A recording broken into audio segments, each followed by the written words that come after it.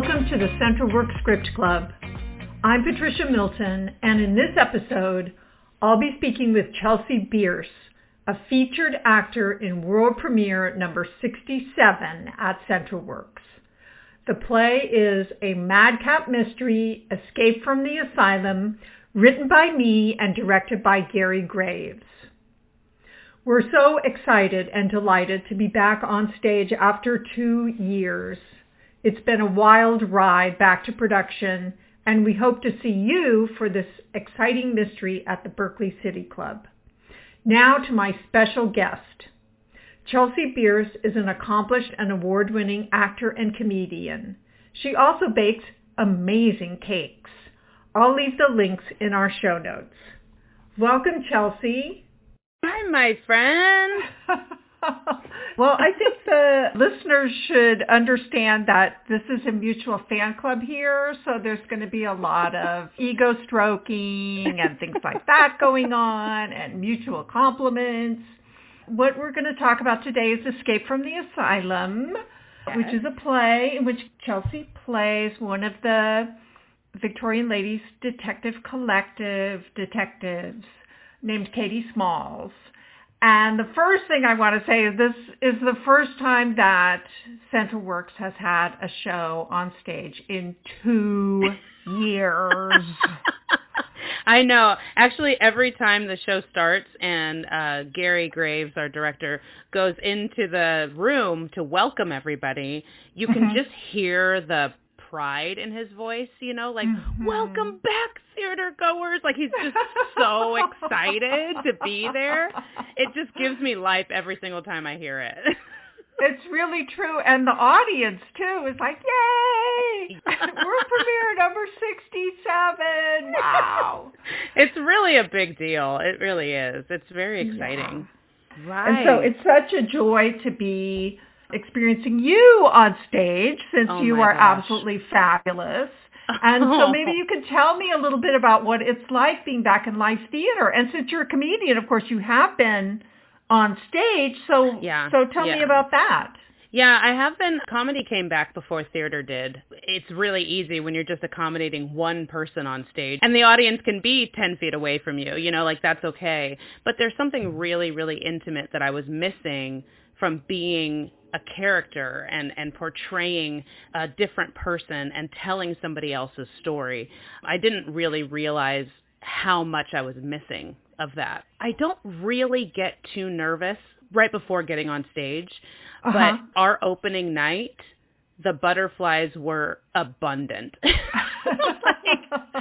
Gary was saying his welcome, and I was backstage, you know, with the other actors, and I was like, oh, this is real right now. This is legit. But it was a very, very exciting feeling because I haven't felt that in a really long time. There's something just so magical about live theater, just telling a story, having the audience along with you, going on the ride.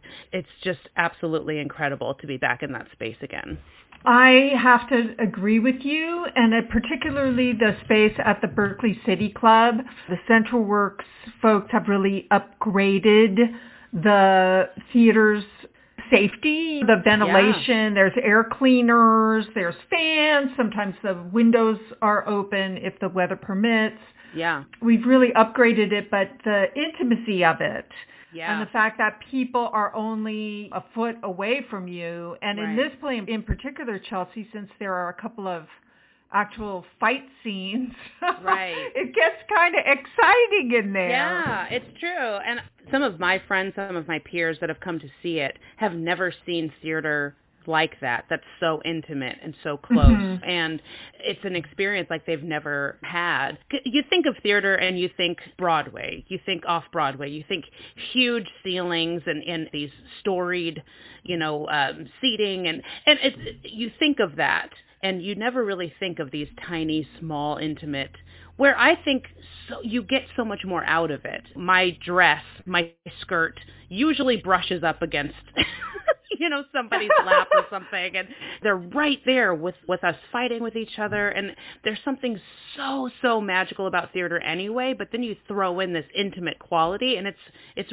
really, really spectacular. I agree. And it's great to be where the reaction is immediate. So, for Yeah. example, if you're at Berkeley Rep or something, it takes like a second for what's going on stage to reach the audience. It's kind of a funny beat in between what happens on stage and what happens as it lands with the audience. But in the Berkeley City Club space, it's immediate.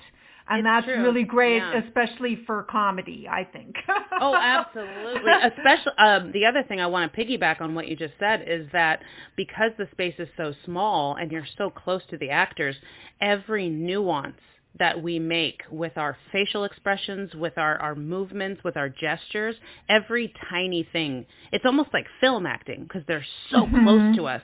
And so I love that because just these tiny little subtle things can help really just amp that comedy all the way up. It's great. Really true. So I want to talk a little bit about the theme of the play, Escape from the Asylum, and talk about why I was drawn to the topic and then see how it might resonate with you. Absolutely. So I started writing this a couple of years ago. It is a sequel to the first play that I wrote with these same characters, the Victorian Ladies Detective Collective. And thematically, in that play, one of the characters had almost been put away in an asylum. And this was something I was really interested in the Victorian era, the idea of the mad woman in the attic. For example, the Bertha Mason in Jane Eyre. Right. And the idea that women are, to use an objectionable term, crazy, is something that we know from in ancient Greece. Hippocrates said that the women's wombs moved around their bodies and created insanity. And to me, it's just been really interesting that the idea of the woman being crazy because of their hormones, women being crazy because of their biology is just a long-running trope that goes through history. Right. And it's kind of still today. It's used to smear women all the time. Like if a woman says, well, this XYZ happened to me, then it's like, well, don't believe her because she's crazy, right? Yeah. So anyway, I was very, very interested in that. And I did a ton of research on what was believed about women and madness at the time the play takes place, which is 1895. And one of this idea of the wandering uterus was prevalent at that time as it was in ancient Greece. And in fact, that's what smelling salts. Yeah. Smelling salts were used to give a foul odor, and the woman would inhale that, and then the womb would be sent back to its location. So, first of all, my God. The heck? So anyway, why the heck did I write it as a comedy? Well, because you needed to, so that people wouldn't leave and just start slitting their wrists. I have to say that I could write probably 50 plays that were dead serious about the horrors that women live through. 80% of people who received lobotomies were women. Again, because it was a procedure that made people obedient. But I felt like, why don't I do a play about a woman who is not mentally ill, who is locked in an asylum by her husband, which happened all the time. Right. And the women are going to try and bust her out. And I thought that would be uplifting because I think anybody can relate to that. Being trapped somewhere and wanting to get out and using your ingenuity to get out and people helping you get out. I mean, I felt it was actually a very positive way of approaching it. And as we struggle with the pandemic, I wanted to write something that had some hope and some laughter in it, because we've all been kind of through the ringer. And I don't mean to laugh at all about that because it has been difficult, but it was lovely for me to write during the pandemic and write these lovely characters. Oh, absolutely. Whom I just think are so much fun. So your turn. Oh my gosh. Well, first of all, I've never been in a sequel on stage before. Usually you'd play a character and then when the show closes, so does that character to you. Like how often do you get to play the same character in a different show? So that part is very, very intriguing to me. I absolutely love that. I absolutely love the way that you tell a story. This is my third play of yours that I've done, but I also did a radio show that you wrote as well. So, that's 4 different scripts that I've read of yours. And every time you tell a story, you can tell how much research you do. I can't even begin to imagine how you begin doing this research, how you collect all this information. After my mom saw the show, she went and started an audiobook about Cary Grant, whose mother was institutionalized for 2 decades, and then when she got out, it was proven that she never should have gone in an asylum anyway. Yes. So it was just like this, and she was like, I'm fascinated by this. Like, how does Patricia do this? I'm like, I don't know.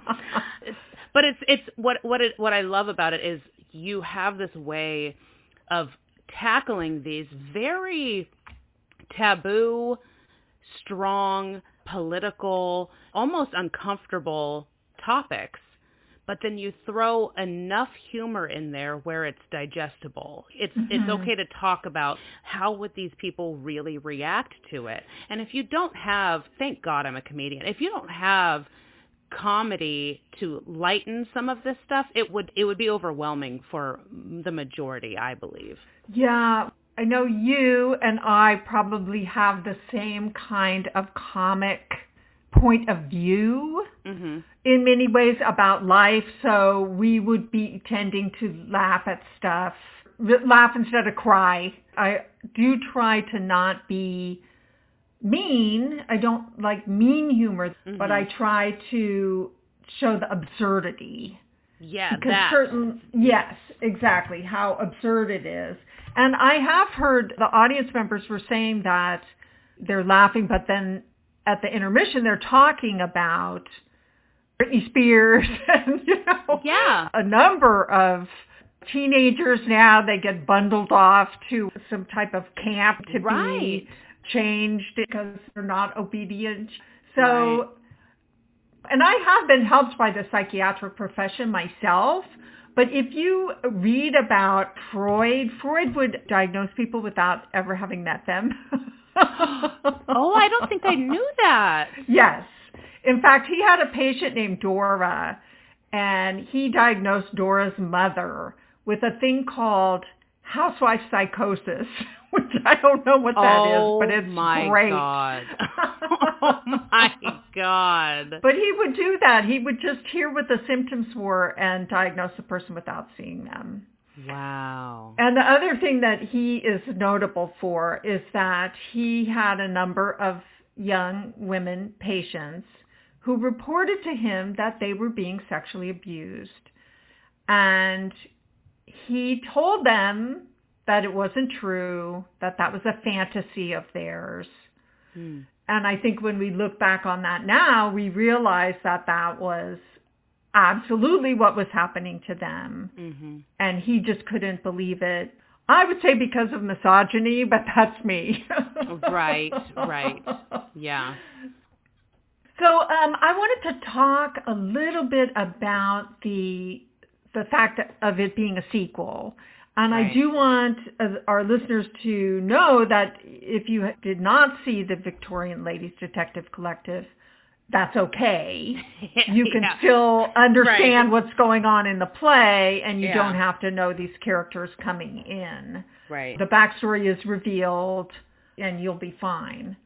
That's true. There's enough given. I had a bunch of people ask me that. I didn't see the first one. Can I still come? And I was like, well, yeah, of course. There's so much that is very strategically placed so that you can piece together what we covered in the first one. We give you exactly what you need so that you can follow along. Yeah. Well, it's the same with the mystery. It actually was a double challenge for me because when you're writing a mystery, you have a bunch of things that you have to be juggling. You have to be thinking of the clues that you're going to give, how often are you going to give them? Right. You have to think of, does this make sense logically? Let's throw in a red herring or two and so on. Yeah. And then when you're writing a sequel, you have to think of, well, what will the people who didn't see the first one need to know in order to understand these characters? Exactly. So as far as I know, I've talked to several people who did not see the original, and it is easy to follow along. Mm-hmm. But I will say it was such a joy for me to come back to these characters and try to move them along in their path. Yeah. And think about where would they have moved to from the end of the last play. So yeah. In the last play, they're forced in self-defense to kill a serial killer. Mm-hmm. And so the women together kill this Constable Crane, who is the serial killer of women. And so I did think a lot about how that would affect somebody, how you would be somewhat traumatized from A, like almost getting killed, and then B, having to kill somebody to rescue yourself. So I tried to write about that and write about them trying to come to terms with that and then move them along in a lot of their careers. You know, so for Katie's an actress who is also a detective. Mm-hmm. And I looked into some of the Black and biracial American women who came to London and were musical entertainers and actors at the time. And it's really, really fascinating. Unfortunately, because of the way things have been and in many cases continue to be, the range of their roles was very limited. Right. So they couldn't play the heroine, or there were many roles they could not play. They played the maid or the slave or something like that. Right. But they were very, very popular. They drew crowds to the theater and so on. So it was really interesting to me thinking about Katie from the point of view of the women who were working in the theater at that time. Oh, absolutely. Kind of explaining what the show is, you know, to people who are like, oh, what's the show about? And I'm like, oh, it's, you know, it's set in this time and it's in England and, you know, everyone has British accents and I have a Southern accent. They're like, what? And I'm like, well, I'm an American. And then it just gets into this wormhole of just like, how did you end up there? And how did you, and I'm like, just come see it. Like, just stop. Like, just, you know. So I love that it doesn't make sense, you know, if you just give like people these little snippets. But when you watch it, it's like, oh, it all comes together. And I've never seen that. Like, I've always wanted to know, like when you're writing a sequel, how do you make these characters evolve? How do they get stronger? How do they become better? What's their path that we didn't see in the text? Mm-hmm. Writing a play anyway, I feel like is such an amazing feat. But then doing this, which is one step further, I don't know how you do it, but it's fantastic. Oh, thank you so much. Well, I have to say, I just wish every playwright would have such a fantastic cast as this show. And from you to Danielle O'Hare, who plays Loveday, to Jan Zweifler, who plays Valeria, and of course, Alan Coyne as #all the men. And he plays 5 different characters. He plays 5 characters. It's incredible. It's incredible. I have a friend who has a 13-year-old daughter who is very into theater and, you know, loves character development and stuff like puts on costumes and creates characters. And I said, you know, you might want to bring her to this. There is an actor in there who just kills it, you know. I know. I'm so impressed with him every time I watch him on stage. He's so great. I heard somebody, I'm not remembering who it was, but an audience member say, you just want to hang out with these women. You just want to hang out with them. And that's something that, it's funny that you say that, because that was something I thought about last week. That was our opening weekend. And I really grasped how comfortable the women had become with each other. Yeah. You know, because in the first one we were still getting to know each other on a deeper level, and now there's been some time. We've spent a lot of time together. Loveday and Valeria are biological sisters, but there seems to be this sisterhood amongst the three of them that is just undeniable. Yeah. And that really comes across on stage, I think. Oh, well, thank God. Well, and I also wanted to say, Chelsea, from my point of view, obviously it's always such a pleasure to work with you, but I am just so pleased that I could write a play where the country of the United States is represented by a biracial woman, right? And Yeah. then also that the American is the one who's an immigrant. Right. You know what I mean? Yeah. It kind of turns things on its head, because usually when you see a movie or play or something and they're representing the American, it's some white guy. No, that's absolutely true. Yeah. Yeah. And then you also mention in the play, you know, there's mention of women being bossy, women being talkative, women being outspoken. And I'm like, yeah. You know, and so, and it's the reason why it resonates so much to me, because actually in my character description, you know, small one in the beginning of the play, it says badass American. You actually put that in text, you know. And yes, I did. It's something that I always am drawn to, because personally, as Chelsea Bearce, the comedian, the actress, the mother, the business owner, as you know, everything that I do, I've been told my entire life that I'm too much by a lot of people who can't grasp all of me. And in this play, there's a piece of that where one of Alan's characters sees me as a curiosity and I'm a troublemaker. And that resonates with me as the actress playing this character so much, because there have been people in my life like that who see me like that. There's a lot of these underlying topics that are kind of hidden, but they do resonate to people 100%. Words have so much power in them. So, yeah. Well, it's very interesting. One of the books that I read as part of my research is called Too Much. And she writes about how women in history who have been too much, right? They were like witches, and so they burned them at the stake, and they were crazy, and so they locked them up. Right. You know, that if you don't fall into the certain stereotype of the submissive woman, then you're problematic. Oh my gosh, I need this book. I need it. I just thought it was so true, and it rang so true to me. The woman needs to be locked away if she steps out of her role as a quiet domestic mouse. Yeah. And the many times during the play when I think the way these women are acting, if there was somebody there with the power, they would get put away. Mm-hmm. They would. Yeah.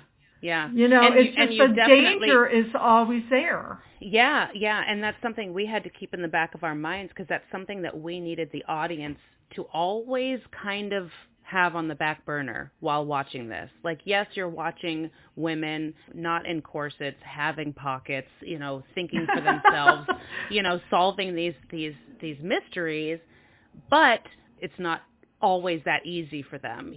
The society won't accept this. We need them to remember that. So it's really important. So I wanted to ask a little bit about the workshop process. I wrote this play in the Central Works Writers Workshop, and at the end of the workshop, that was like a 12-week workshop, and then you guys, the cast, came in and read it. Mm-hmm. And then after that, we had 4 separate sessions where we read the play, discussed it, and then I would go home and rewrite. So do you want to talk a little bit about what that was like for you? Yeah. As an actor participating? Yeah, that'd be great. I absolutely love this. And working with Central Works, my very first show was Bamboozled, which was written by you. Mm-hmm. And I think that was 2018. Mm-hmm. That was the first time I had ever experienced a script session with the director, with the entire cast, and with the playwright. And then the fact that we would discuss this, and that our feedback was taken into account of the rewrite of the actual show. I had never experienced that before. Usually when you're in a show, you get handed the script, it's done, go, memorize, we're moving on. So to be a part of this, it really gives us a sense of ownership, I guess, for lack of a better term. We feel like we're a part of this development process, and we see where these characters are going. We start thinking as the character way before we even enter the theater space. It's like, is this what my character would do? And I'm not sure if this is the right response for this person. We really start delving way deeper into the psyche of these people than I feel like a lot of theaters do for their actors. And I really feel like it helps develop these characters so much deeper than you ever would in a normal situation. Well, the thing I like is that each actor can see the whole play, but they also become the curator of their own character. So if there's something in there that really doesn't feel right, you can tell me and I can figure out what to do about that. Right. And I know you had some comments that ended up being integrated into the script. And you would always say, oh, I hate to say this, but I don't understand this part. You were so nice about it. And I was like, that is fine. Bring it. Because it's all in the service of making the play better. Which is so funny, but it's just like, because it does kind of go, I'm so boisterous and loud and in your face, but I also hold you in such high regards when it comes to playwriting. So I'm like, who the hell am I, Patricia? I can't say this to you. And there would be times where, we would have a feedback session and then I would text Patricia afterwards, like, I'm so sorry. I hope we're okay. Don't hate my guts, you know? Oh, but you really did. I mean, you really helped. And actually, Greg Sharpen, who is the sound designer for the show, and he's helping us here with this podcast today, also had some really, really helpful feedback. I find his dramaturgy skills to be very high quality. So I did want to say that. Yeah. So I wondered also today, Chelsea, if you have anything that you might want to ask me about the script. Yes. When does part 3 come out? And can I be in it? Well, it's so funny. We did have a review where the reviewer said that he had asked for a sequel. And then, of course, I wrote it because of him.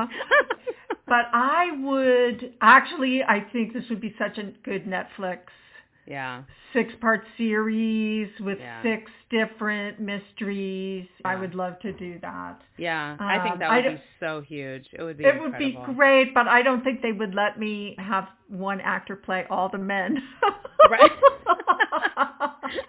To have one actor portray all the men is just really, really I know. delicious. It's such a great process. It's such a great...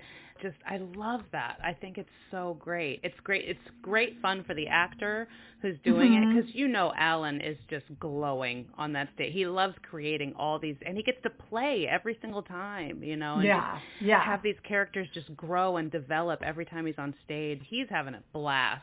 And then it's really fun for us too, because then you can also, you're playing along with the text of it. Danielle has that fun line of, you look uncannily familiar, and it always gets a laugh, and it's so brilliant, so you get to have some fun with that. There's a beauty there too. It's really great to write a play and then see it go live. Yeah. And what you thought maybe was, for me, like, oh, my favorite line in the show, it changes over the course of the run, because the actors find these fantastic ways to say every line. And so I'm like, oh, this time, this is my favorite line. And that says something, it says something so huge about you as a playwright. I've never been, not only, like I said earlier, about being in Central Works and being a part of the script development process. That was brand new to me. And now I love that process so much because I've done it a few times. But you specifically, I love, not only are you at every single one of those script writing sessions, obviously, but then you're at every single rehearsal. And that's very rare to me, to have a playwright watch it develop in real time. Not to mention how many shows you and your husband come to. I love the fact that you guys are there and you get to really witness this thing from thought to actual stage and just watch it come to fruition. Is really, really, it must be so magical for you. Oh, I love it. And I still rewrite. I don't ask you guys to learn new lines or anything, but I do make little tweaks. It was pretty late in the process when, again, Greg Sharpin came up with something and he said, there's a question here. I was like, oh no. But I was able to write a line, bring it in the next day. Yeah. And I thought it was an improvement. And it was we were very funny. We were in tech at that point. Yeah, I know. We were in tech at that, but it was a very, very poignant point that he made. It was really good. Yeah. You know. So, and now do those rewrites, yes, you're watching it from a different viewpoint than the audience members, obviously. But do those rewrites come from a combination of you watching it so much and maybe little nuances that the actors give to the characters, or where do those rewrites come from? I really do pay attention to what the actors are doing. If there's ever something that doesn't seem, it's like, why is that happening? Then if I'm doing it, then I know everybody else is. So I make a little adjustment. I've got to say, Chelsea, if there's a line and people do not laugh at it ever during the run, that line is not a good line and needs to go.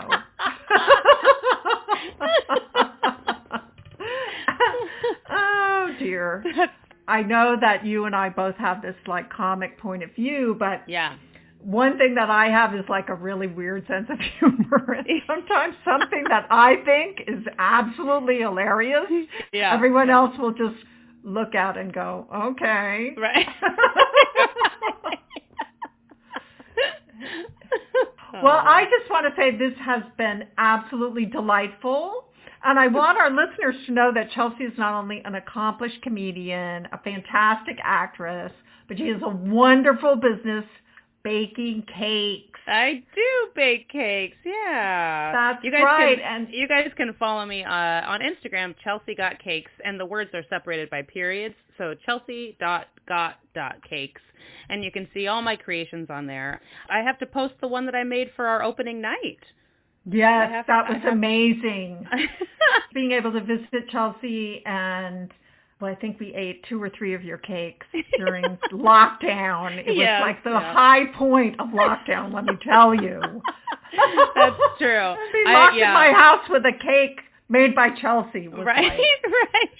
This is no punishment at all. Oh, no. And it was always a little bit of a challenge to see just how much chocolate I could get into one dessert at a time. A lot. Yeah. The answer lot of is chocolate. a lot. I would try to outdo myself every time,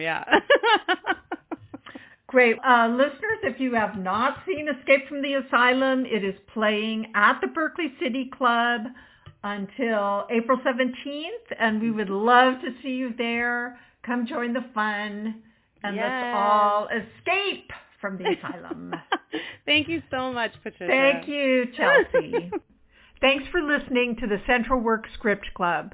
We hope you'll join us at the Berkeley City Club for Central Works' production of Escape from the Asylum by Patricia Milton, directed by Gary Graves, with Chelsea Bearce, Alan Coyne, Danielle O'Hare, and Jan Zweifler. Till next time.